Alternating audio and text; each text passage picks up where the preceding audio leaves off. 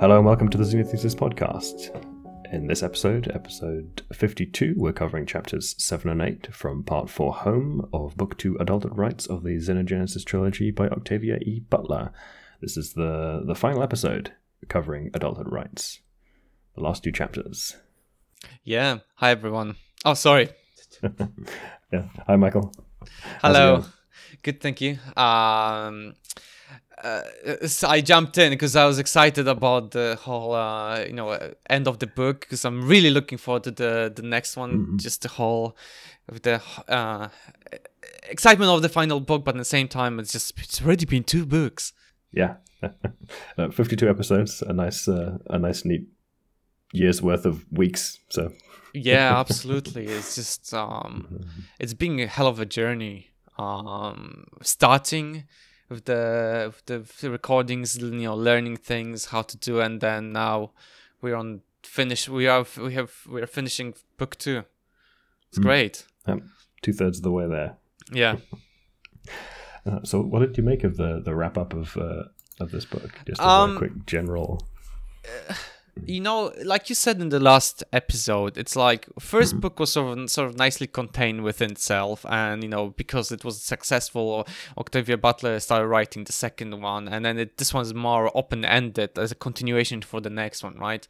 So it's sort of you perfectly describe how it felt like. Just like, oh, okay, they're just basically it's just this is just finished because she couldn't write it any thicker for the timing, because the publisher was like, no, you can't do it anymore. So then we're gonna split it in two books. So that's basically how it feels like.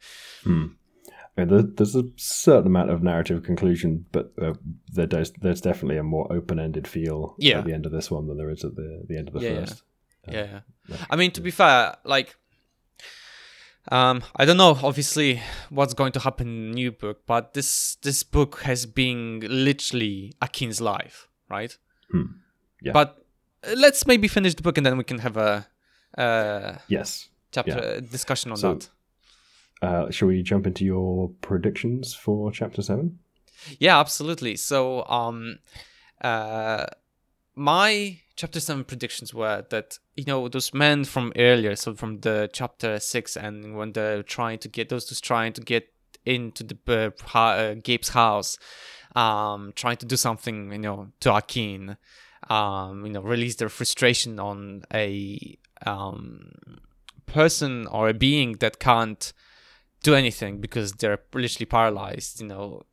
I thought that they will try to do something, like try to raid the house at night and kill him, or do something to him, and then maybe in the process something would happen to Tate and Gabe, right? Trying to defend Akin, knowing that he's the only way to for humanity to survive. Yeah, and that more or less plays out, right? Someone, attacks the house in an interesting way. I mean, yeah. I guess it's let's get to it, I guess, and then we can have a more of a discussion. Like, so in chapter 7 we start with Akin awakening in the house, actually being on fire. That's the reason why we know what they did now. Like, as he describes, initially the sound reminded him of rain, but then the smoke scent came in, making him realize that the house was actually on fire. And to be fair, that's probably the worst way. It is probably the worst way to go. It's up there. Yep. Yeah, because I mean, I don't know who established that, but on the pain scale, being burned alive is the top of the top. So yeah, I mean, I think you usually asphyxiate first. I mean, yes, if you're lucky. Fire. If you're lucky, yes. But yeah. So I don't think it was it would be a nice way to go if given the choice. Not top of my list. But yeah, it was dark and no one was with around Akin. Initially, he sort of remember when he woke up, he realized that like actually Macy Wilton was with him with a gun, a double-barreled gun that Akin has never seen before. But he left to investigate when he heard some strange noises outside of the house. Fun fact about me: only ever gun I fired was a double-barreled shotgun, a vertically stacked double-barreled one. They're quite interesting. What do you mean? The classic double-barreled is like side by side. Yes. But the one I fired was stacked on top. Ah, okay. I see. Yeah. Oh my god, how was it? Yeah. Quite fun. Clay pigeon shooting. Okay. How did the recoil? How did it feel? I mean, as long as you hold the gun like right against your shoulder, so it's not actually correctly rather than right against, right? Then it's fine, right? Okay. I see. That's awesome. I want to go to one day to like a shooting range or something to see how it actually feels, But anyway, that's good fun actually. Yeah. And quite a lot of them up in Scotland. So. Oh, okay. I need to check out then. But yeah. So Macy Wilton actually heard some noises and went to investigate, but now he's gone, and we don't know how much time has passed since he's gone. But now Akin could hear some whispers of people outside speaking about throwing something on the walls and the porch of the house, most likely a flammable liquid, now considering the fact that the building was on fire. One of the people was getting closer towards the window where Akin was lying underneath, and we know that like the person stumbled and fell, and Akin could tell that they must have been drunk, and the person based on the sounds that they made was one of the people, specifically the person who was trying to get past Gabe on the day before.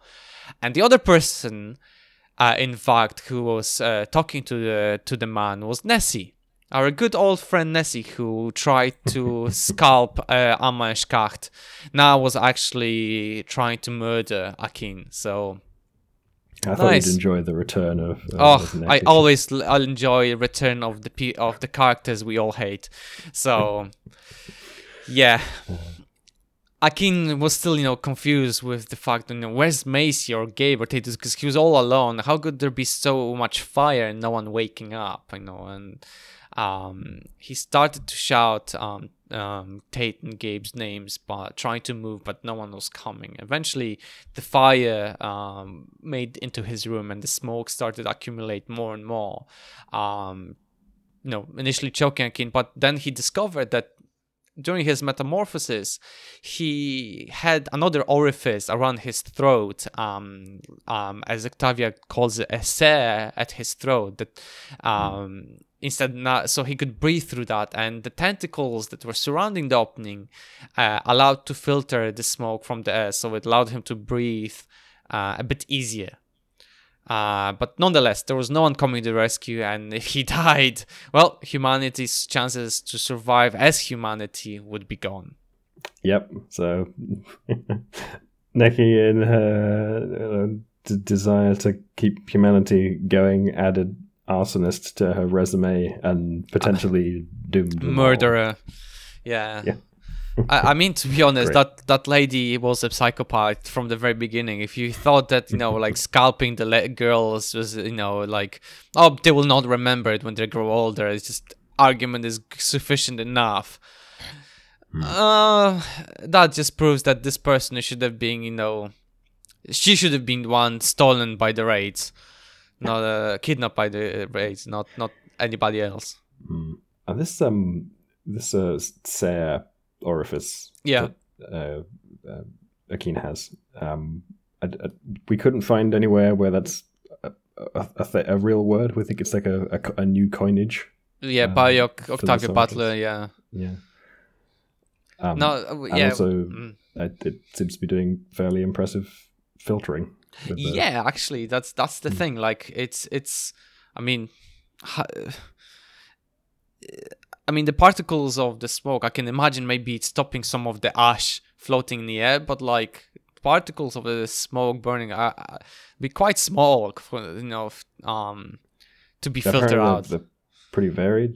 There's some big ones, but there's quite a lot of the PM 2.5 kind of sub 2.5 micrometer diameter particles. Yep.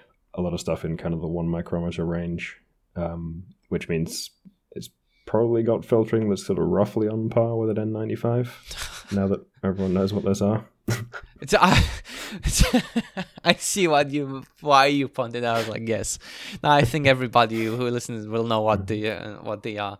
No, but honestly, that's pretty impressive, isn't it? Like, it just feels. But then again, it'd be quite nice. But then again, like, I mean, if an Oankali can make a orifice, a hole within their body just like that to give birth anywhere on their body, then at this point, it doesn't, it's not really that surprising, is it? Yeah, but it's not going to insulate him from all the smoke particles for long, right? So it's absolutely. Still going to be in trouble. Yeah, plus also the accumulation of carbon dioxide. I mean, unless and carbon monoxide, depending on how well the wood is burning of in the house. But I wonder. That's an interesting topic, because we know that the Oankali can breathe out underwater, right? They can actually take oxygen out of from the water, and we know that there's not that much oxygen dissolved in water for survival. So it means that the oxygen required for their survival is actually the amount of oxygen they need is lower than the human, right? Yeah, probably relatively tolerant of low oxygen environments. Yeah, so if there's a lot of carbon monoxide, that still might be a problem for them. Yes, yeah, that mean. But then again, like with actually though, that's an interesting fact, because when carbon monoxide binds to the hemoglobin, the iron in the hemoglobin molecule, it actually binds in a way that is irreversible. Yeah. So if the Oankali have the same sort of circulatory system as we do, or similar in some way, that would mean that they would have to make their bodies to break down the hemoglobin in their body quickly, so that they can remake more red blood cells to like catch more oxygen to compensate for that. Because I cannot imagine them being able to recycle that, because it is a covalent bond. I mean, unless they can they have some enzymes that can catalyze the breaking of the oxygen from the iron, but that I don't know. Yeah, that'd be pretty tricky to do, I think. Yeah. There's a decent chance they'd have to recycle their hemoglobin equivalent. But it's an interesting. Do we ever get an account of what color their blood is? No, I don't think so. Although I've seen them bleed. Yeah, we were told they were bleeding because Nikanj in the book 1 got hit by a machete by, I don't remember what was his name, another psycho. But there was quite a serious injury. Yes. I think it was also red, right? But I was just thinking, because we do have a couple of organisms with copper-based heme-like groups, the sort of equivalent, like horseshoe crabs. That, use and basically their blood is blue because of the copper in it. But I don't know. Actually, I really don't know. We would need to check the book 1 again and see if there's a description. Yeah. But yeah, that's an interesting aspect, that like one, Oankali need less oxygen, obviously, and two, they must have some system that helps them to counter the poisoning with carbon monoxide, because otherwise Akin would be probably gone really quickly if he stayed in that room any longer. Yeah. But yeah, going back to the book, so Akin tried to shouting again. But now he was choking himself because he had 2 orifices and he didn't really know how to use them simultaneously. Since one was for talking, the other one was breathing. He's still like learning the interface to his new post-metamorphosis body. Yeah. Yeah, that's pretty crazy. Like you breathe with your mouth, and then suddenly, like, basically, as if you had tracheotomy. Is that how do you pronounce it? Tracheotomy? I think it's a tracheotomy, right? Yeah, where they cut the tracheotomy. hole. Yeah, when you make a hole in your throat, and then like if you want to speak, you have to close that hole to actually speak. Otherwise, the air doesn't go through your vocal cords. So, but then him forgetting that he shouldn't be breathing through his mouth. I can imagine like this. This is like, why am I choking? Oh yeah, because I'm breathing with my mouth when I shouldn't have. But yeah, eventually Akin managed to move enough to fall off the bed, like just roll off the bed. And once he was on the floor, he tried to roll towards the door, but then stopped because he felt vibrations of the floor. And he knew that someone was coming towards him. And once they were in a room, he recognized that it was Gabe's footsteps. He shouted to get his attention. And, when Gabe located him, he quickly grabbed him, threw him over his shoulder. And as they were escaping, they fell once, Gabe coughing, seared by the heat, but then stood up again and grabbed Akin, ran towards the end of back door, kicked open it, and then just lunged out, outside of to the outside, and still on fire. So at the time, Gabe had to drop Akin again. I mean, the amount of time Akin's been dropped on the ground. But then there was a reason, because he needed to roll himself around to put out the fire. So then, eventually, once the fire was put down, put out, Gabe, lifted Akin, and then they started moving towards the unknown direction. And when asked where they were going, didn't get any answer, because Gabe seemed to be focused only to moving forward. One, because of the pain, and two, because the shortening of the breath, breathing all that smoke, and being set on fire is probably good enough to like. But there's one task moving forward, and that's what he should focus on, right? Yeah. Smoking inhalation's no joke. Yeah, it is really nasty. I mean, like you can tell, like if you have a campfire and then suddenly smoke gets into your face, it's just like that's enough for you to choke enough. And imagine like being in the room that's basically filled with smoke. So yeah, it's an interesting one with like wood fires, right? Because humans, we have like a weird affinity for wood fires. Like the smell, right? Yeah, there's some like deep evolutionary memory of like fire is home. Yes. But like they're terrible environmentally, and for like if you're smelling the wood smoke, you're breathing in particles that are not great for your lungs, even though it smells great. It's kind of annoying. Yes, absolutely. Even though that tasty steak or whatever corn on the straight from fire would taste amazing with the whatever wood, the oak or whatever you can maybe using for burning burning on the campfire, but realistically, it's not good to breathe that smoke in. Yeah. But yeah. As they were walking, suddenly Gabe fell again, but this time on top of Akin. So Akin quickly locked himself with the man and paralyzed his movements. He then told the man not to move so that he can heal him. His lungs were severely damaged, and the burns on him must have been very painful.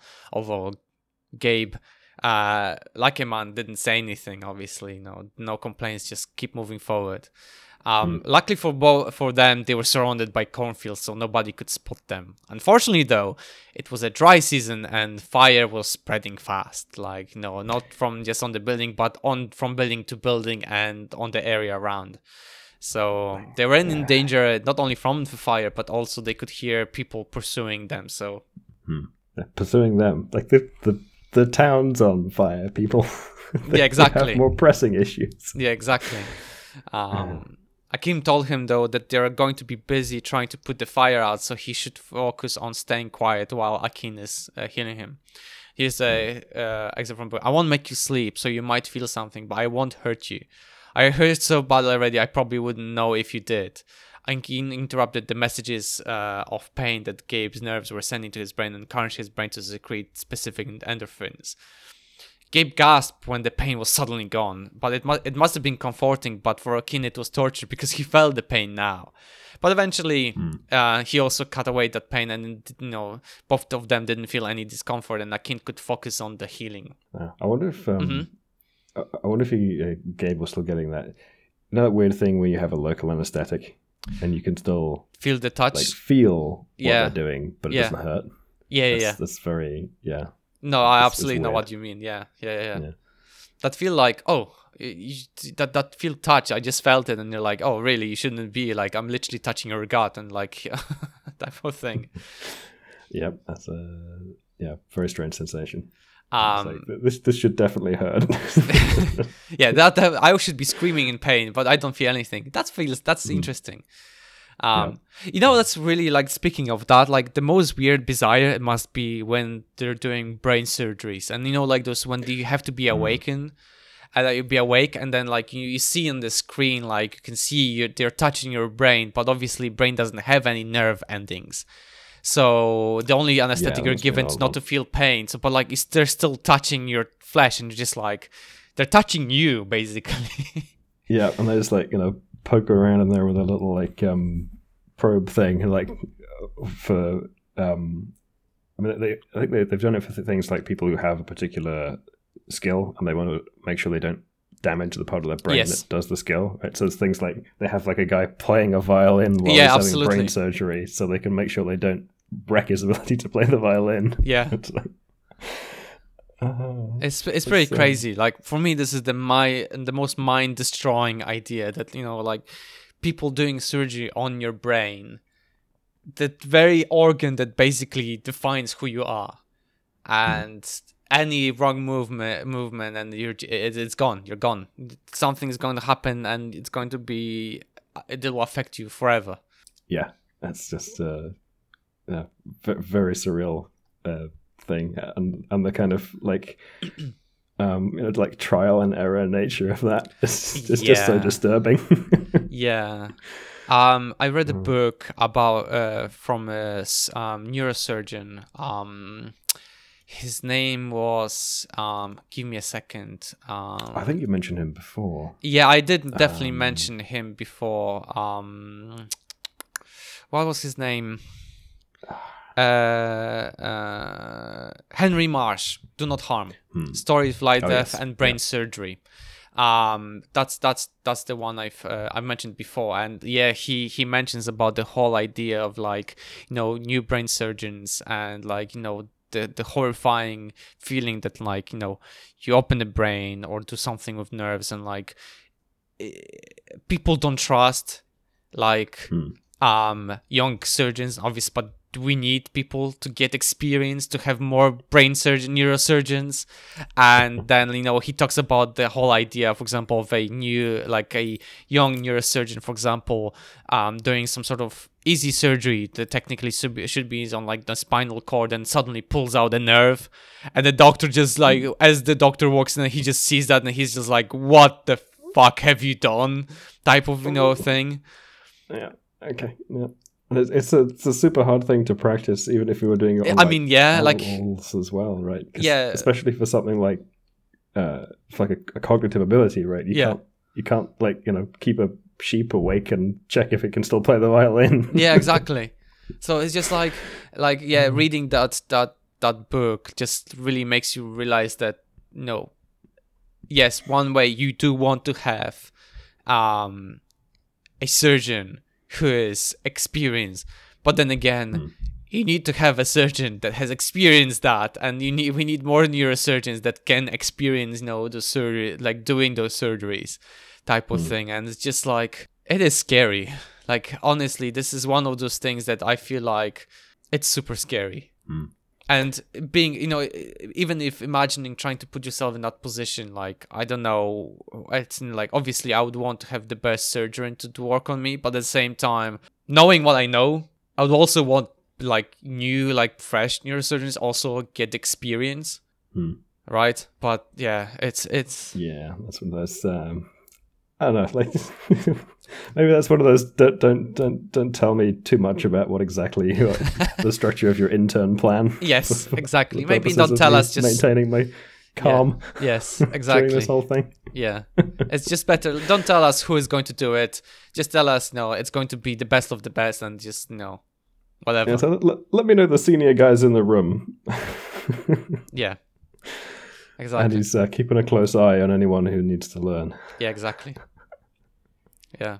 So yeah, but anyway, going back to Akin, and Gabe. So as they were, Akin was healing, Gabe, Gabe's lungs started to heal, and burnt flesh started to slough off. Like, oh, imagine, like, can you imagine like having an arm, like for example, burn on your arm, and suddenly there's just like slime coming down. It's just the waste, the tissue being like, no, he rejected that. Yeah, it's like an accelerated wound healing process, right? I suppose. So you get all that kind of, like layer of scabbing and various ooze. That's the scientific term. Tasty. But yeah. With the tissue starting to slough off, and then Gabe basically would need food and drink very soon, but at least he was healed enough not to die anytime soon as well. So, and just as Akin was finishing, Gabe heard footsteps, and Akin immediately recognized them as belonging to Gilbert Sen. And as they were staying quiet, hoping that he would miss them, unfortunately he stumbled upon them. This ability that Akin has to just recognize people from their footsteps is actually pretty cool. I know, and also he only heard his footstep like when he was young, and he still remembered that, it was him still. Yeah, it was like 20 years ago. It's pretty crazy. Like, I mean, they do have the memory of everything, so... the memory of everything plus, like, gate recognition hearing. I mean, to be fair, like, there is in the... artificial, recognition of people, right? Even if they were like masks or something, gait is enough to actually recognize them as well. It's one of the factors that's actually quite individual for people. So yep, if you want to avoid the gait recognition, you can't just cover your face with a hat with like some infrared LEDs under the brim to protect your face. You gotta walk funny, like in Dune. Yeah, exactly. And also, I would say wear like a very puffy dress so that it hides how you're walking, basically. But yeah. Gabe and Akin both sat up and started a conversation with Gilbert. And Gilbert asked Gabe like if he was hurt, but Gabe told him not anymore, thanks to Akin. Gil was sorry for the fire because they would never have burned his house. But for Gabe, for all he knew, it was as if he did it anyway. But Akin jumped in saying that it was actually Nessie or Neki, whatever their name is, the psycho, and the man who tried to get into his house. And Gilbert told Akin to shut up. But Gabe told him that if he dies, the whole humanity dies, And Gilbert responds by saying that Dave will die anyway. And when Gabe mentions Mars, Akin realizes that Gilbert doesn't believe. He believes your Mars idea is a trick. A way of gathering in the resistors easily to use them on the ship or in the Oankali villages on Earth. A lot of people feel that way. This is my world, Gilbert Chen said. I was born here and I'll die here, and if I can't have fully human children, I'll have no children at all. Which is exactly what we expected would be the attitude of a subset of the people. Yeah. And but the fact is that like it's a really stupid way of thinking, right? Like the thing is like a way of gathering in the resistors easily to use them on the ship or the Oankali villages. Like the Oankali could have done it anytime they wanted. Like they would literally just put you to sleep. You'd even not notice when they come for you. Like what the hell are you on about, man? It's another one of these like I can kind of I get where he's coming from, but he has to have this assumption that the Oankali are just vastly less in control than they actually are. He has to be in denial about that before he can get to this place. Yeah. And this man is also the man who also believed that scarring Amanshkak was okay to do, so just to have children. So okay, cool, man. But Akin does tell him that Mars is not for him. It is not for anyone who doesn't want it, because it will be a hard work, risk, and challenge. And it's not for people who want Earth, because it will never be Earth.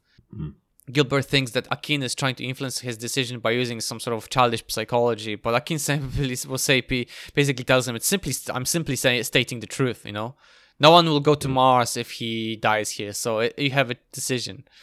And that stops the man in his tracks. After some time, eventually he just turns around and goes back towards the burning village.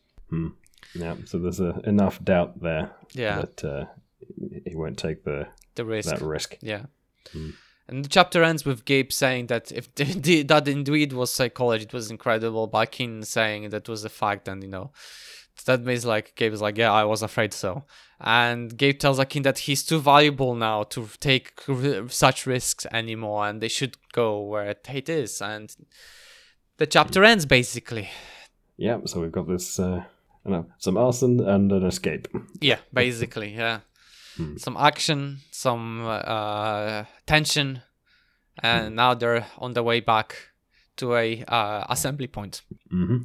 Yep. In case of fire, please head towards this forest to the assembly point 5. Thank you. In a calm and organized manner, please do not panic. Follow the people in the yellow vests. Yeah, I don't know if they'll have been able to have pulled off high vis just yet. But yeah, honestly, the whole I think at this point Akin is right. Like, it's not the place for them. Mars is not for those people. If they want to die on Earth, that's their choice, and they should just stay where they are, waste their remaining of their lives. Yeah, like we said, we're kind of expecting that that schism, right? It's kind of inevitable. Yeah.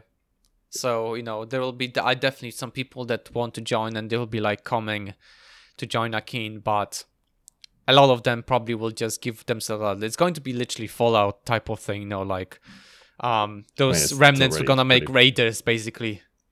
Mm-hmm. Nessie's gonna shave her head and show like in the those like Fallout New Vegas type of haircuts. Yeah, a bit of Mad Max. Yeah, basically, like scalping children. Damn woman. But more jungle, right? Yes, more jungle type of. Like maybe a bit Apocalypto. You ever seen that film? No, I don't think so. It's a crazy movie. It has some historical inaccuracies, but it's also it's a very compelling watch. Okay. Very action intense. Okay. Need to check it out then. But yeah, I guess let's go to my chapter 8 predictions. Chapter 8, yeah. So I thought that Gabe and Akin will reconvene with Tate, and as they are with whatever other people are there waiting, they will start moving towards Village Law. I wrote Phoenix, but that's a mistake. I meant Law. Okay. But someone actually intercepts their sort of journey, like the last sort of tension type of thing, like okay. That like points a gun at them, be like, where the hell do you think you're going, type of thing, and someone dies basically.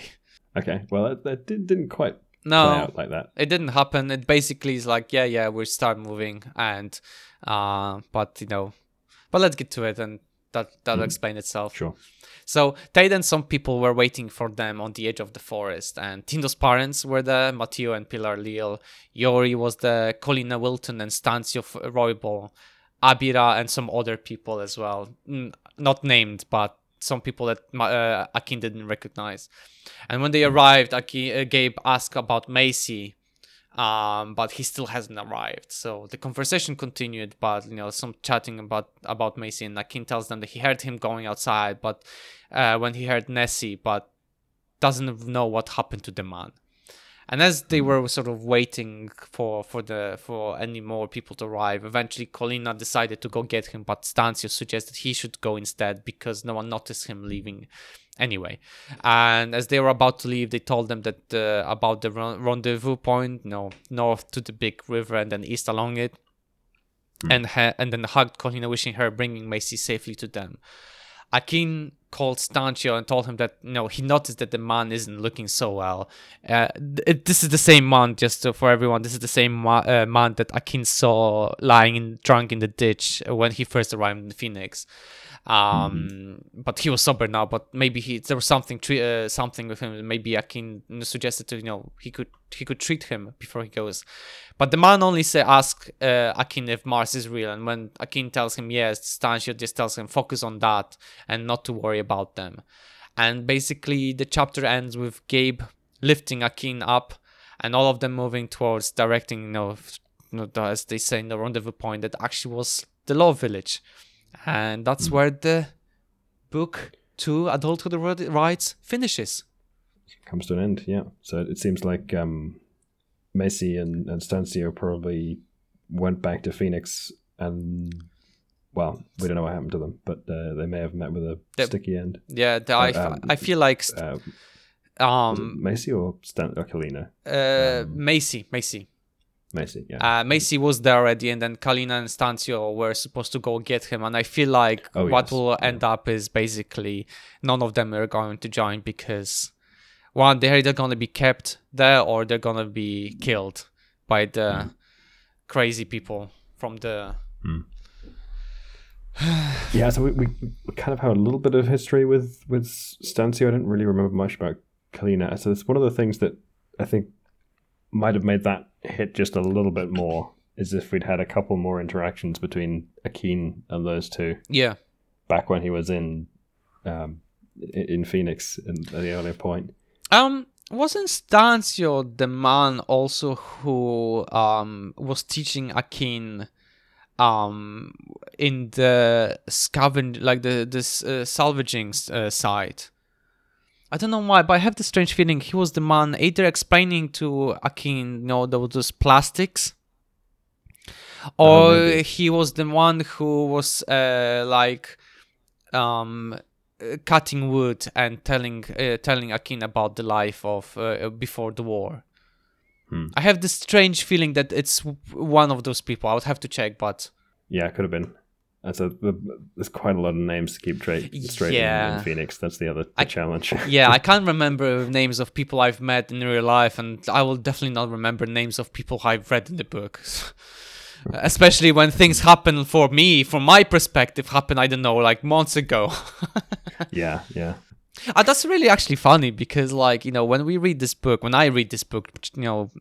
few chapters at a time before every recording, and a lot of the story takes months between the events, so in a way I sort of follow the storyline almost to the dot.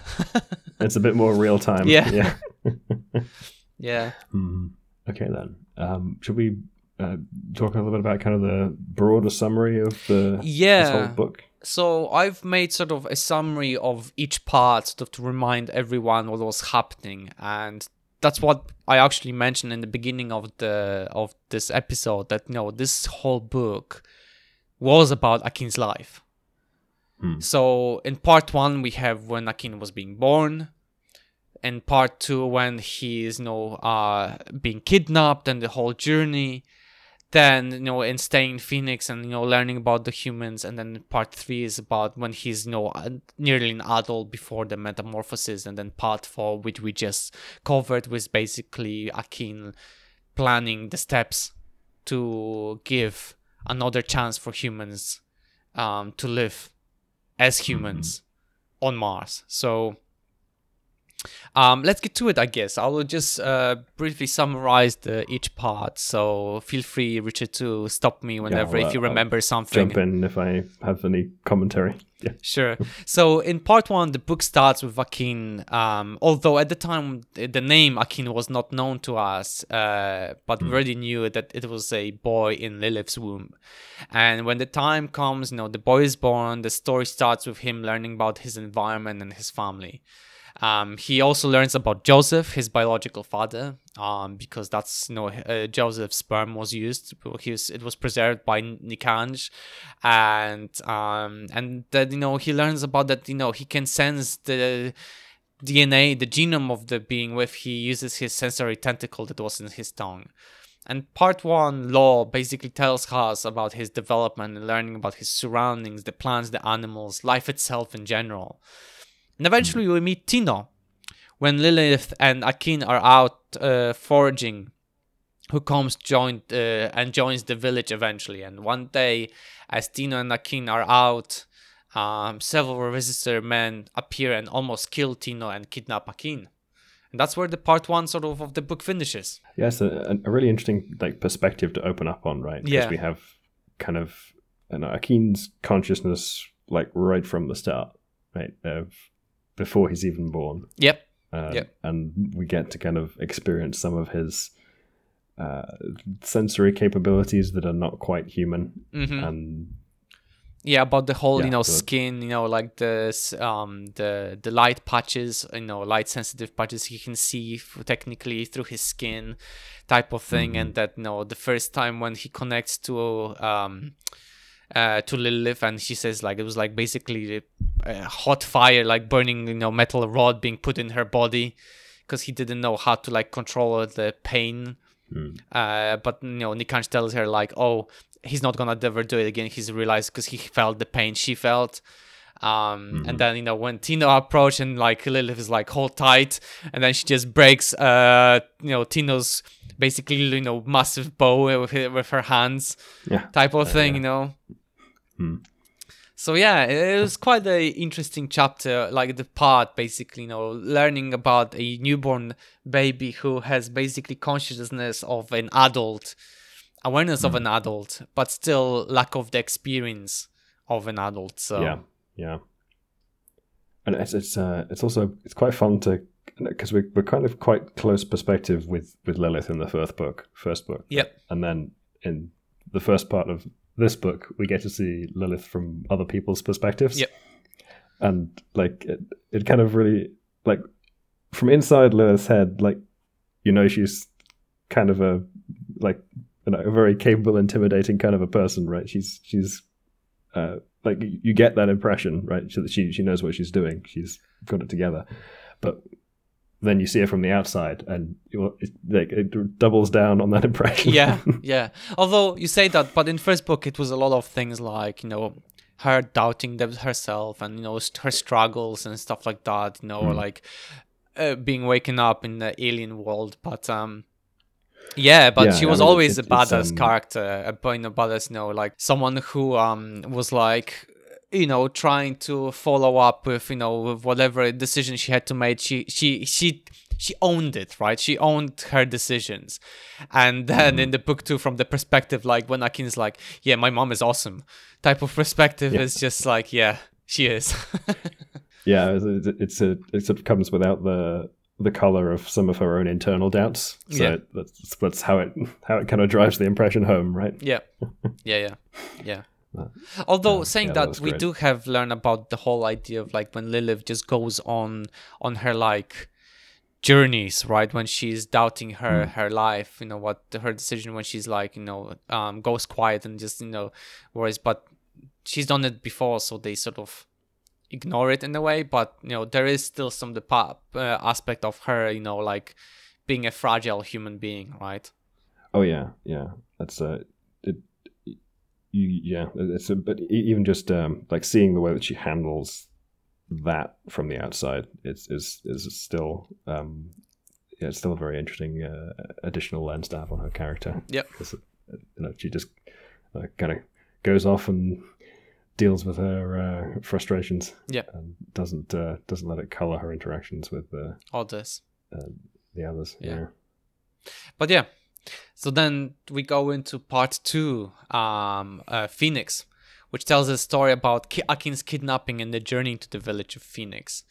We learn about the resistors that kidnap Akin, and being wary of Akin and trying to sell him to different villages on the way.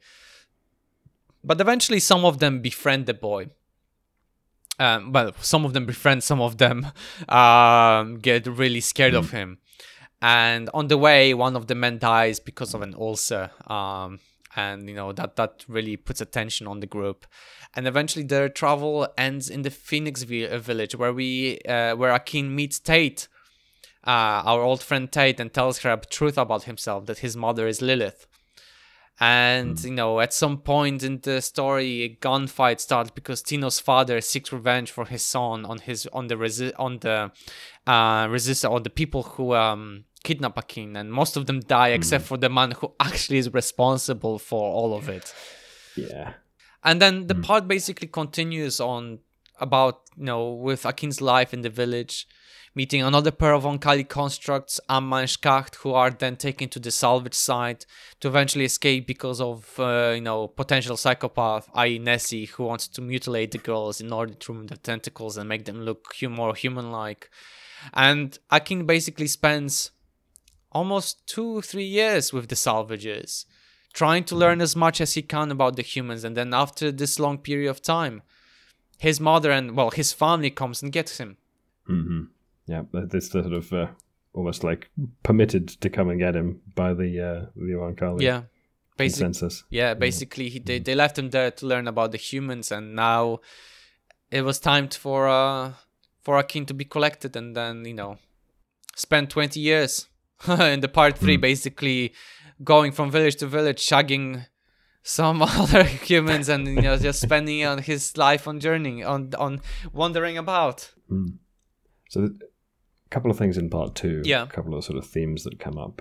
So the whole journey of Akin with his kidnappers is an interesting one, right? Because this whole, as with so many of the things in Octavius' work, there's this interesting sort of complicated power dynamic, right? Because, you know, there's these full-grown adult men and like a year-old baby, but the baby's from the Oankali, and it's like inherently dangerous for them to even have it. Yeah. Because, you know, it will anger the Oankali and, you know, bring down their, not really their wrath per se, right? It's just, you know, they will like come in and take him back. Yeah. And there's not much they can do about it. Yeah. And then Akin was also, you know, he's dangerous in his own right? He has his autonomy. He's clever. He can listen. He can manipulate. He can sting. It's so there's that weird like balance, right? They've kidnapped him. They're abusing him to some degree, right? They're not treating him as they should a newborn, but then he also has this like little bit of an edge, and so it's a weird dynamic. And then we learn about the background of these guys who have just gone and like kidnapped this baby, and like, you know, they had families. They seemed like fairly functional human beings in the world prior to the whole apocalypse taking place. Yeah, and yeah, it's a very strange, complicated set of human interactions that we get there, which it's you know, always the case in the relationships that seem to be in Octavius stuff. Yeah.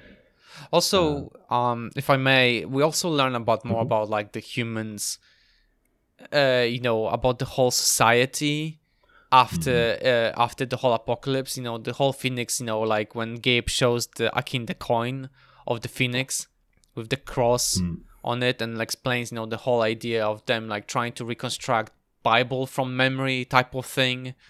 You know, like... Yeah, we have this whole wider kind of what are the sociological as well as individual psychological consequences for this kind of little human group that is living here of being in the conditions that they're in, right? They have the Oankali kind of now distant, but like an obvious power that they can't compete with. Yeah.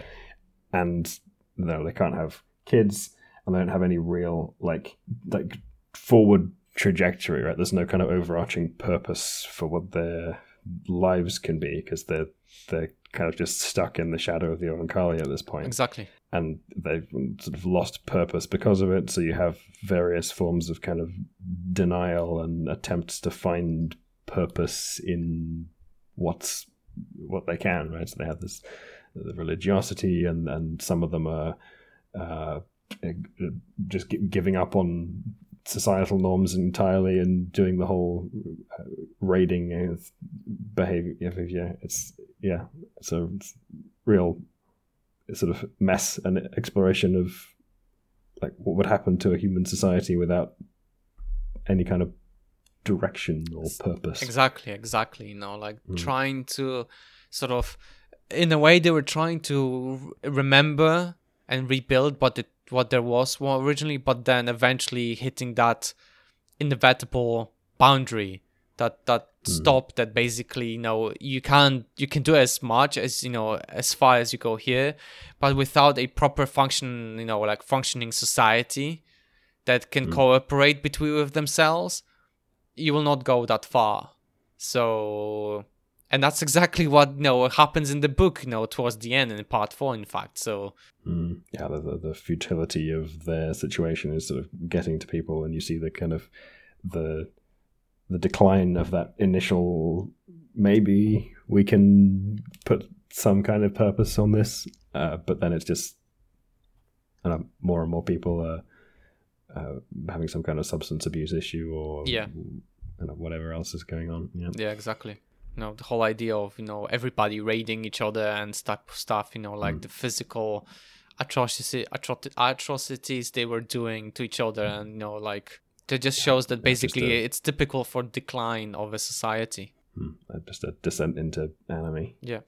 But yeah, so I guess that was basically part 2, and then part 3 starts nearly 20 years after the part 2, when Akin is actually a young man in his wandering phase, going from village to village to his friends, as they described them, his female friends as was it Agjai who liaisons? Yeah, like who said it to him that like, oh, I'm aware of your like what's Dichan's sister name of Ahajus? Yes, Ahajus, yes, that's she was like, Akin's she's Onkali, excuse me, Akin's Onkali mother. And she's like, yeah, I know about, all of those, like female friends you should probably say goodbye to, type of thing. So I think Lilith was doing that too at one point, right? Yeah. When he was getting on the shuttle. Yeah. just generally mortified. Yeah, basically when both of your mothers are just going like, maybe you should go to say goodbye to your female friends, and you're just like, Mom, please stop, you're embarrassing me, type of thing. Yeah, definitely. That whole section had a few, like the trials and tribulations of adolescence. Exactly. Yeah. Thrown in there. Yeah. So basically the part, in the part we begin on Earth initially with Dichan and Tino talking about Akin and his wandering phase, as they call it, and and the conversation eventually leads to discussion about humans being able to reproduce just by themselves without the presence of Onkali. And eventually leads to the decision that Akin needs to go onto the Onkali ship to learn about the Onkali part and be able to create a case for the Akjai humans. The journey would also be used to heal the broken bond between Akin and his sibling Tikuchak. Once on the ship, Dichan, who accompanied Akin and Tikuchak initially, introduces them to his side of family, and the family gets to know about Akin and his sibling, and when they feel their broken bond, the decision is made for them that they need a sub-adult Uloi to heal them. Furthermore, Akin actually gets introduced to an Akjai Uloi, the one of those original Uloi, Onkali, where he gets to learn from them about the whole species. Eventually, the Akjai. Go on. This whole section has some themes of kind of like Akin's learning is learning a bit more about the Oankali culture, right? Because he's been in the kind of the hybrid culture of the trading villages, and he's learning more about how the Oankali do things, how they communicate with their various kind of symbiotic organisms, I suppose, that are their technology, right?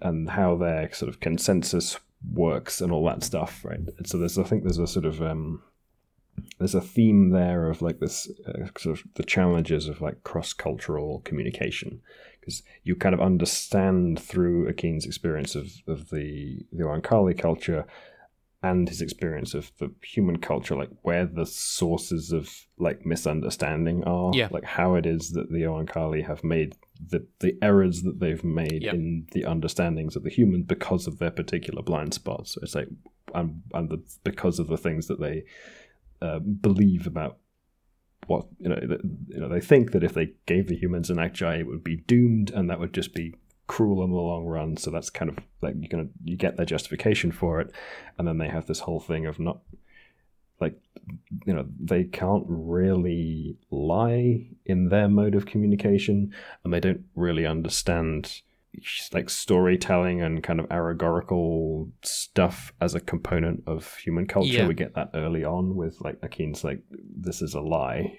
but it's a story and it's kind of a metaphor for a thing. Yes.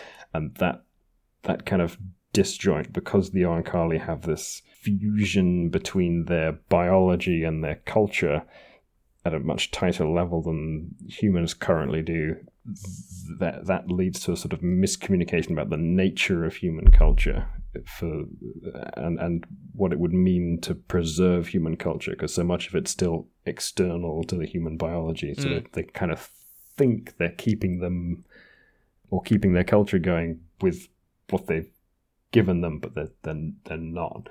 And yeah, you kind of come to understand this whole, like, how this mishandling took place, and despite the Oankali's kind of, respect for the autonomy of people, in theory, their like inability to understand this and their kind of arrogance about their correctness and thinking that they've understood, this kind of illusion of transparency that they've had, has caused all this human pain and suffering. Exactly. Yeah. No, absolutely. You're absolutely correct in here. It's pretty stark contrast when we're back on the ship again with the whole idea of like how the Oankali live, and especially the Agjai Oankali, right? The fact that there exists, the just in case Oankali, that have this original shape of a slug type of thing that's, that was modified like whenever like giant caterpillar thing. Yeah, more like a caterpillar thing, yeah. That was like that they changed their form to resemble more human-like shape when they first encounter Earth. So there is this dissonance between what the Oankali say and what they actually do, type of thing, or rather misunderstanding of what humans want and what the Oankali want, and the Oankali's actions. Mm-hmm. Yeah, I think it's kind of a like the Oankali have misunderstood, and they're in a position of power over the humans. Yeah. So there's not like sufficient opportunity for resistance by the humans to correct their misunderstanding. Yeah. And potentially for them to get along more as equals. Because of the asymmetry in the power of this relationship, the Oankali have free reign to do what they want, and the humans can't really do anything about it. Adequately make their case. Yeah, absolutely. So eventually I had the Agjai who was introduced, the Agjai Oloi who was introduced to Akin, learns about Akin's story and agrees there needs to be something done about humans being able to live and reproduce by themselves. Right, so that's when Akin is actually introduced to Dekyacht, a potential sub-adult Oloi partner, and its presence, very intriguing, as often described in the book, helps to smooth the bond between Akin and T. And one day, Akin teaches Dekyacht and Tikuchak about his experience as a child, and them basically going to Dekyacht going to his family and T going to his family and blah type of thing, triggers the consensus meeting, which ends with the decision that Akin will have to learn the means to create a planet, in this case Mars, for humans to live by themselves. So it's for me, it's the fact that the Oankali sent a child to be kidnapped, and then they never rescued him. They rescued him only after 3 years of living with the humans, to actually finally realize that the humans need to have also the same chance as the Oankali. The whole having Agjai, human Agjai Oankali type of thing. Mm-hmm. It took them I don't know, like 300 years of studying humans to come down to that conclusion in general. I suppose actually. Yeah. Because they had everyone on ice, quote unquote, for quite a while, didn't they? It was like 250 years after the whole. In the book one, we were told 250 years. Then we know that Lilith spent few years on, like 2-3 years on the ship after awakening. Then we know that it's being like around 7-8 years after the events of Book 1, because Lilith already had, the village of law was established. Lilith had a few more children, and then obviously we had 20-year time skip. Yeah, and then the 20 years time skip for Akin, and basically, and then so it's around. We're talking about 300 plus years of, for the Oankali to realize that, actually, with a species that actually is as intelligent as us, because, capable of the same intelligence, they need also have the ability to have the choice. But obviously, they can't have the choice because the Earth is going to be stripped of all of the nutrients and biomass and all the elements for the future ship. So... Yep. Yeah, it's they're a little bit slow on the uptake there. Yeah, that I guess it's type of thing with fantasy elves type of thing. Like, they live so long that they for them passage of time is just nothing but like a blink of eye. 100 years is just blink of eye. I mean, one of the other there are definitely kind of parallels and metaphors for colonial occupation. Oh yeah, absolutely. Yeah, right. That's clearly a thematic thing. I mean, that's exactly what happened, right? Right. So it's like, well, yeah. Now we've exploited the area enough, and we'll consider giving you your independence rights. Like, thanks. Yeah, and I think that the 300-year time scale is not completely out of line with the sort of things that happen in history here. Yeah. And it's an interesting challenge, right? Because as a story about colonialism, this one is really interestingly nuanced, right? Because the Oankali are they're not totally painted as the bad guys in this whole thing. Exactly. It's very grey-like, right? Yeah. It's every aspect of it's grey. All the interpersonal relationships are grey. The whole interaction between the Oankali and the human race is grey. The whole nature of the Oankali, the sexuality is grey. Yeah, exactly. The whole the whole aspect of Oankali. They are bound to that trade, as they call it. But we call it a trade, but in their language, it's but much more nuanced because it's like the most intimate thing for that ever exists. Exchange of genome with species that is completely different to you, type of thing. Yeah, it's a genetic trade. Yeah, that's got some pretty intimate connotations in human culture. Yeah, exactly. So, and the whole fact that it's a 5+ family type of thing, with an ulo in the middle, it's not a patriarchal or matriarchal type of family. It's an ultriarchal. Uloiarchal. Yeah, uloiarchal. Yeah. You always correct me, and I always am not sure. I always forget. I don't know. I'm making that one up. Yeah. So it's pretty completely alien type of behavior, but it's always nuanced. It's it is colonialism, and always was, and it always will be type of thing. It's like the meme, with the astronauts and the other one holding a gun behind the other ones. It's so always been colonialism. Has it always been colonialism? It always has.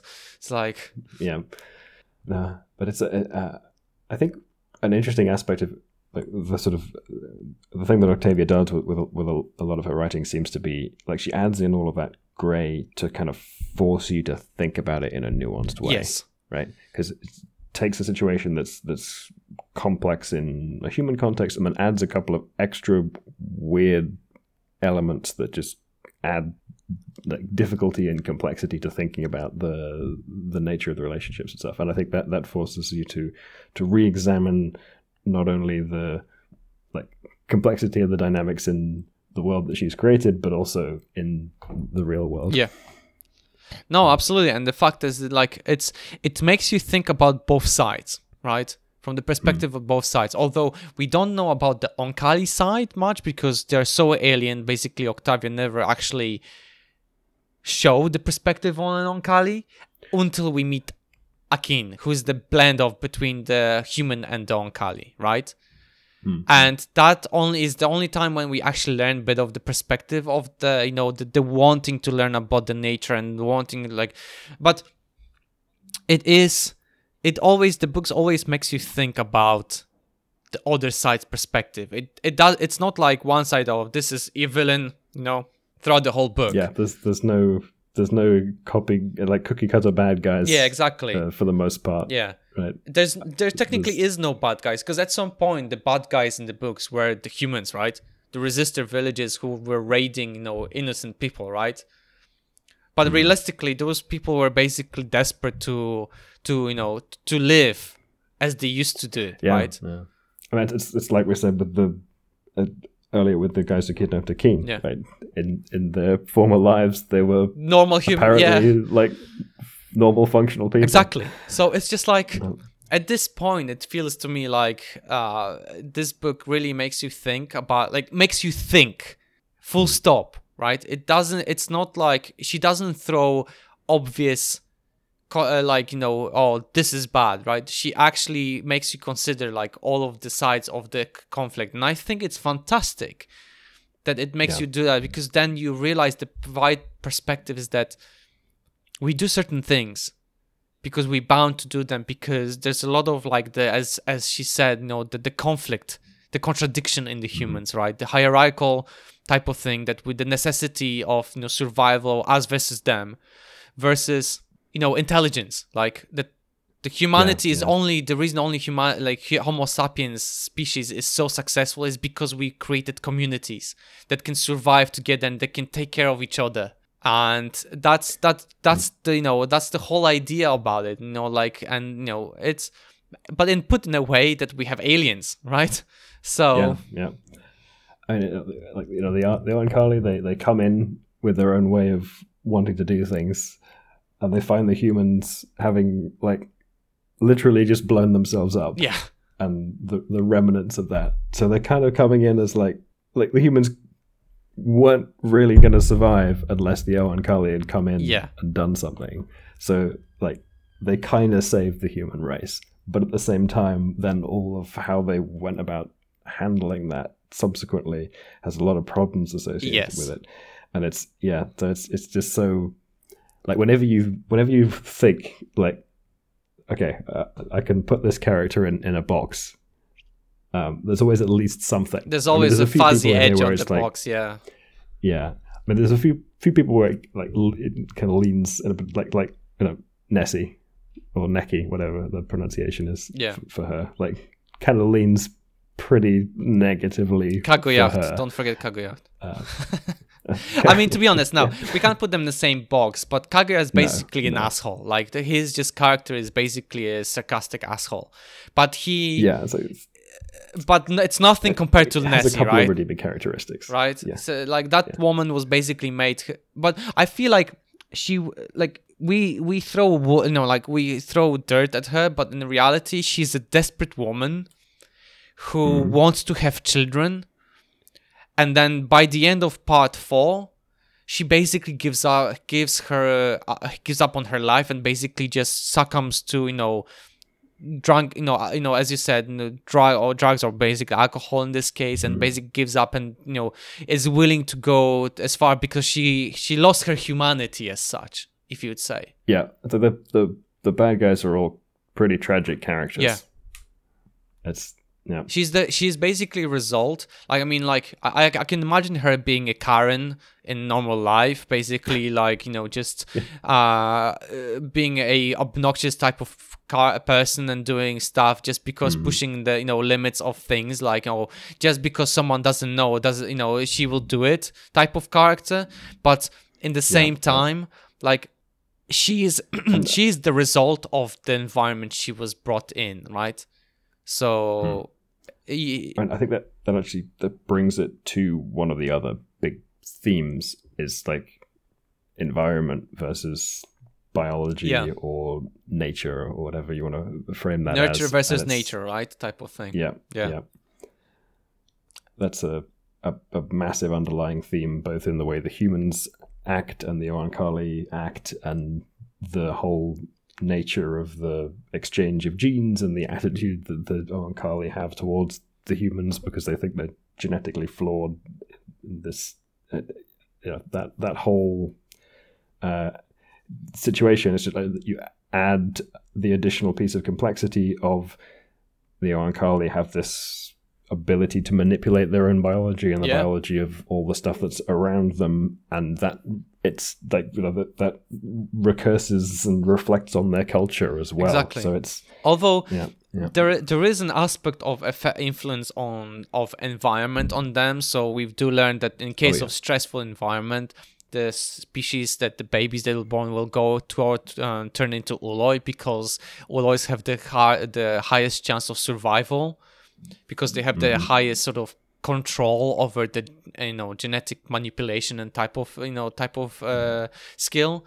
But like it's mostly nature, right, in their case. But also, I mean, just there's a lot of stuff that's very environmental, like the fact that Akin is separated from his sister, his sibling, sibling. Oh yeah. Because we actually still don't know what sex the Tikuchak pick actually. I think T settled on being male. I think at the end he started spending more time with Dichan, but I don't think we actually learn at the end what was the final result. Yeah. Anyway, Akin's sibling, right? His whole relationship with them was like, which sex they would end up and how their relationship would pan out was all dependent on them having an environmental exposure to one another. So you have this a really great reflection of the kind of the biological reality of this stuff, which is that the environment dictates how your biology is expressed, right? A lot of the stuff in our biology is conditional. It's not predetermined, right? That's a very common source of kind of like misunderstanding when people say something is genetic, right? Just because it's genetic doesn't mean it's determined. It's probabilistic and it interacts with environmental cues. Yes, that's debatable, but for most of the cases you're right. Yes, that's absolutely correct. I mean, there are the obvious exceptions of like your classically Mendelian inherited conditions where like it's your probability is basically 1 that the thing's going to be a problem. Or even sometimes in those, like there have been instances where people have found people with mutations that we thought was the cause of like a serious inherited Mendelian condition, but they seemed fine. And there's some other compensating effect in somewhere else in the genome that we didn't really get. So I mean, yes, you're absolutely right. It's always like it's a balance of things, and sometimes the balance goes in a weird way that technically shouldn't work, but works because evolution just does things for as long as you survive. It doesn't matter how it got there, as long as you propagate your genes, right? So that's. Evolution's a hack. Yeah, basically, it's just whatever floats boats. As long as it survive and you reproduce, off you go. But it's the whole idea of those Oankali and the human nature and how and the bridge of the Oankali and the humans, the constructs, right? Being I don't know, for me it just feels like Octavia Butler really did a fantastic job on addressing those questions, like in non-direct way, in a way that it makes you think about, because to be fair, you would read this book and think about like, oh yeah, Nessie's a bitch and Kaguya was an asshole, blah blah, but when you actually think about it, a lot of those characters that we meet are a result of something that happened before. And it's told in a way that is just, it's indirect, but it also tells us that like you need to pay attention to what you're reading.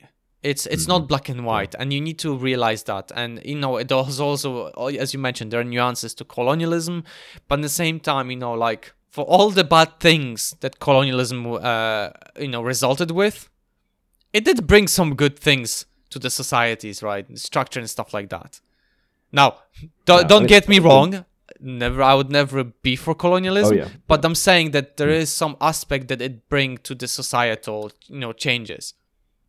Oh yeah, definitely, and the plenty of aspects of kind of modern medicine and all the like of it. Yes, exactly. Kind of all sorts of aspects of modernity had a lot of utility, but like the way that the politics played out and the way that all of the various people suffered horrendously in the process, that very much a problem. Yeah, exactly.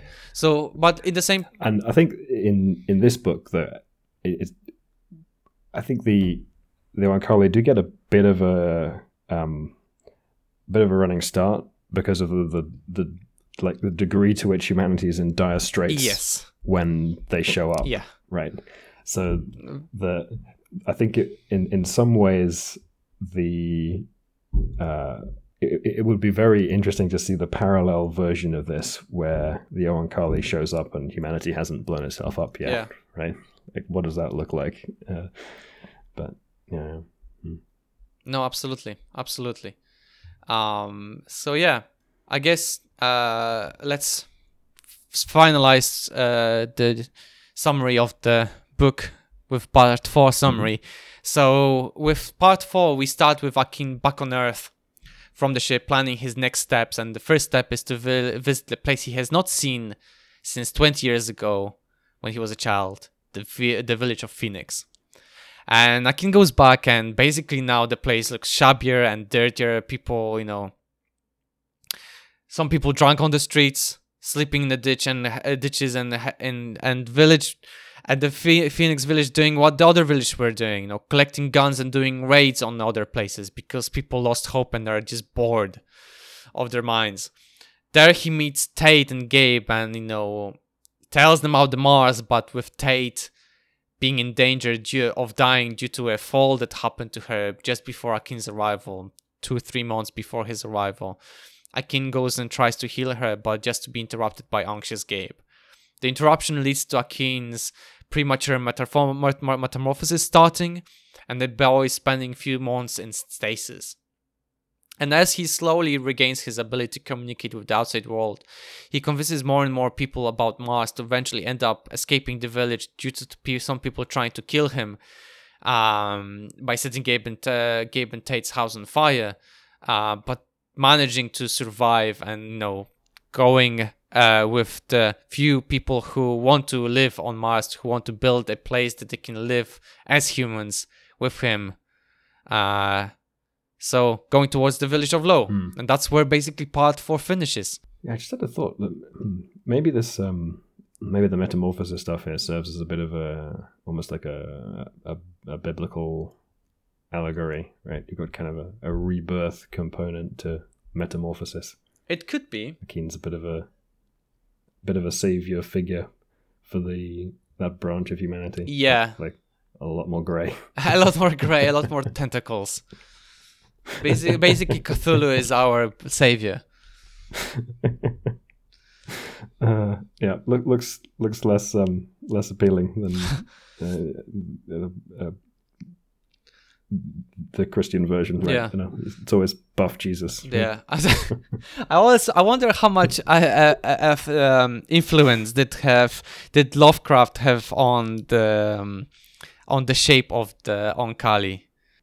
I don't know. Yeah, that would be interesting. But yeah, there is a certain Lovecraftian horror aspect to the appearance of the Oankali. Yeah, don't know what it is about tentacles, but I don't know. Everybody loves tentacles for some reason.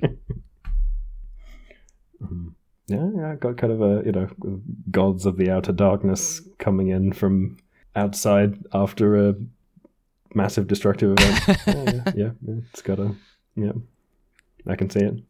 So yeah, it's being basically, as I mentioned earlier, this whole book was about Akin's life and him becoming the Messiah, as we joked a lot, previous episodes, with Paul Atreides being the Messiah from Dune, that we have Akin being the Messiah for the humanity. I mean, like, it's not really.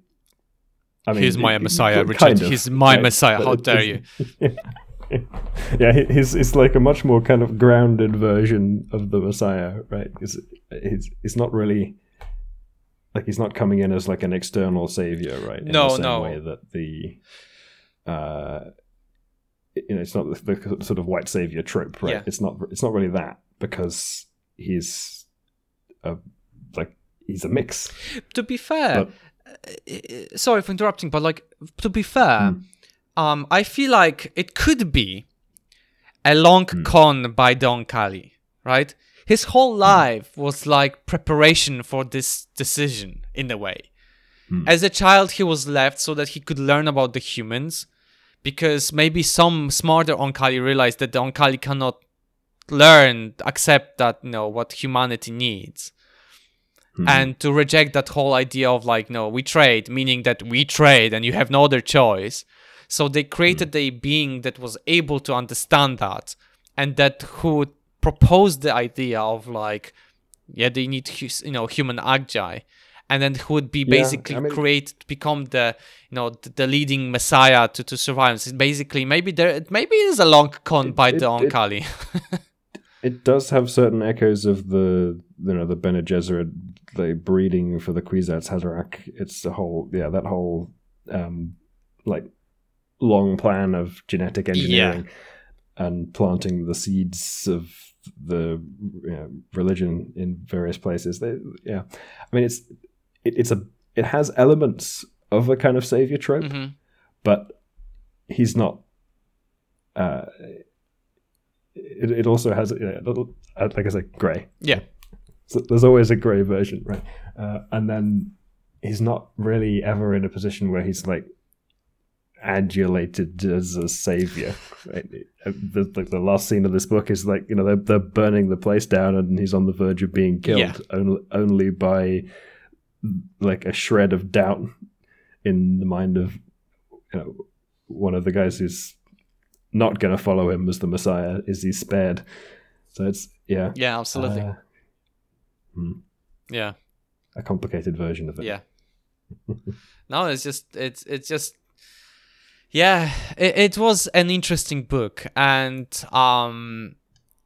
like there's a lot of things we discussed. I mean, in previous episodes, if like topics we've discussed, we've summarized a lot of them before. In this part 4 we just finished, we only talked about things like hypothermia, cryopreservation, microwaves, and nutrition height. So there wasn't that much of science that we talked of. Yeah, I think a lot of the fundamentals had already been introduced earlier on. Yes. So a lot of more stuff was talked about in the previous part. I think in part 2 or 3 we talked about a lot of topics simply because there was a lot of things to talk about. But in general, this book has had not that many we do love go on tangent, and we always will find a way to introduce some weird topic, just put on a brief mentioning of something in the book. I managed to shoehorn my idea for nuclear isotope enrichment into the last episode. I mean, yes, we did manage to do that. Forget like that. Yeah, we managed to, like, how to enrich uranium in an organic. I'm sure we are now on some FBI list of watch list, but I think we were probably already on that list. Yeah, so that's that. At least I was. But so hi all of our FBI agents. I hope you're doing well. But in all seriousness, so we haven't had that many topics, but we always manage to have some interesting conversation. But to be honest, I'm looking forward to the book 3, because if it's going to be on whole Mars situation, how they're terraforming, we're gonna have a ball of fun to talk about, how would we do it and how can we do it, type of thing. So yeah, there's definitely some interesting stuff to talk about in that. Yeah.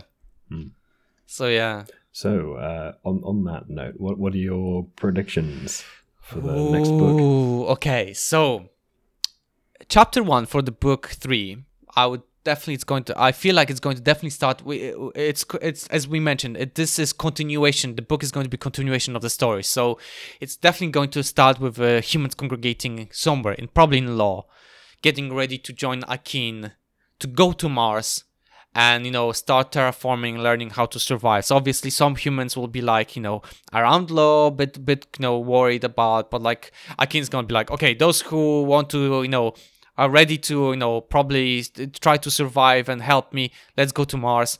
Those will start, and then some humans will be like getting prepared for going to Mars. I don't know how, because we know that maybe Oncali will not help them, but I think that they're gonna give them some sort of shuttling. Didn't they mention something about shuttles? I don't know, because in previous episode we said like, the previous part I don't remember, but basically mentioning like, we will not help them going to Mars, but I feel like they will. There's no like, there's definitely going to be some sort of assistance to go to Mars. Yeah, I think at the very least they're going to have to learn on some shuttles, because otherwise I don't know what's gonna. I don't know how that's gonna work. So definitely that's that, but like it's going to be a continuation of the book 2, basically. Like they're gonna continue from there. But I feel like in general, I think the whole story is going to be about the planet Mars. Humans trying to survive, and maybe there's gonna be some retrospect or some like switching back to Earth. The whole idea of like, okay, with them, them just waiting for the rest of the humans that are there, that resisted, to die off. And basically, once they all die off, that the whole planet is going to be stripped mined from everything it can. Then, but that's going to take, several decades still, or at least not centuries. Okay. Yeah. But yeah, there's gonna definitely there's gonna be some like there's gonna be a situation where some resistance is gonna be like, those on Kali are like, they're taking those humans somewhere on the ship. Either it's definitely not Mars. Let's raid them or something. Let's wage war against them, type of thing. Okay. Wow. So we had some time skips. Oh yeah. Between last book and this book, and within this book and within the previous book. Do you anticipate? No, because I mean, like, if there's going to be a time skip, because the book finished as they were going to Law, so I feel like there has to be like the continuation, like all of them arriving in Law. Tate and Gabe meeting Lilith, and then like Liv is like, hi Tate, fuck you Gabe, and Gabe is like, fuck you Lilith, type of thing. But they sort of like realize, yeah, Akin's my son, he's helping you. And Gabe is like, no way, Akin is your son. Oh my god, my whole life was a lie, type of, drama. Okay, yeah. And any predictions about any new characters? So we had kind of our protagonist in first book is Lilith, and then we've Akin. got Akin as the protagonist. I mean, it's a good point. I mean, like if the third book, like if Octavia would introduce a third character, maybe. But it feels to me that Akin has to continue being the protagonist in a way, because I mean it still has to be his perspective to be like the one, right? The one who leads the it's his perspective of going to Mars and doing the Mars terraforming and dealing with all that stuff. But although it might be that Octavia would be like, no, Akin is on Mars doing his job, nobody, like, no drama because everybody's working hard to survive. So maybe we have to introduce another character. I don't know. It could be. Here's the potential. Maybe a construct Uloi.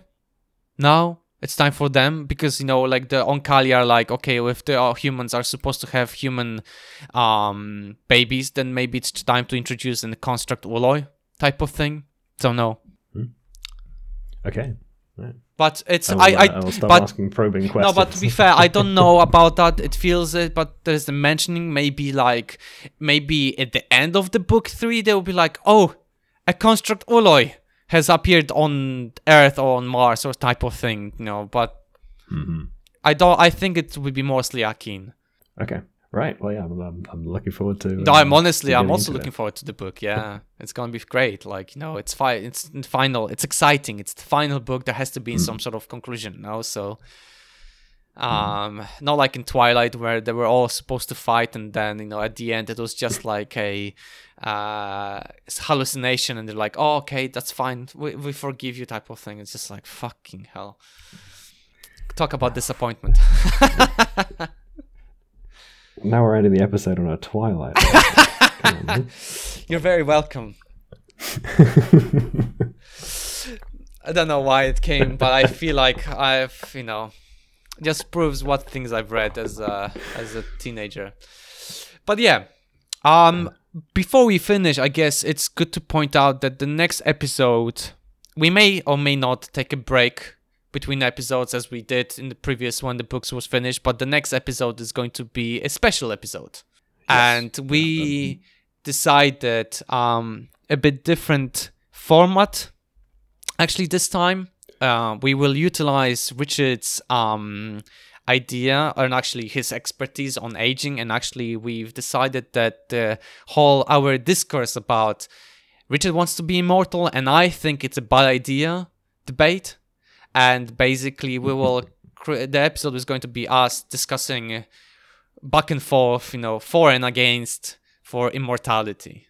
So I guess it's be really interesting to discuss. Well, I think we'll maybe take a break from recording to prepare more for that debate, because I'm sure there's going to be a lot of things to discuss. And yeah, we'll let it be known when we're going to release the next one, but it won't be too long. Yeah. If not the next release time, so not in 2 weeks, it's going to be definitely in after that, so sometime soon. Mm-hmm. Yeah. So yeah, thank you very much everyone for following us with book, following us who are listening to us on the us going through the book to adulthood rights. It was a fantastic journey. It was a great book, and all the places we upload our episodes by now you should all know, but if you don't, it's xenothesis.com. And yeah, I was Michael Glinka. Thank you very much. And I was Richard Acton. Goodbye. Bye.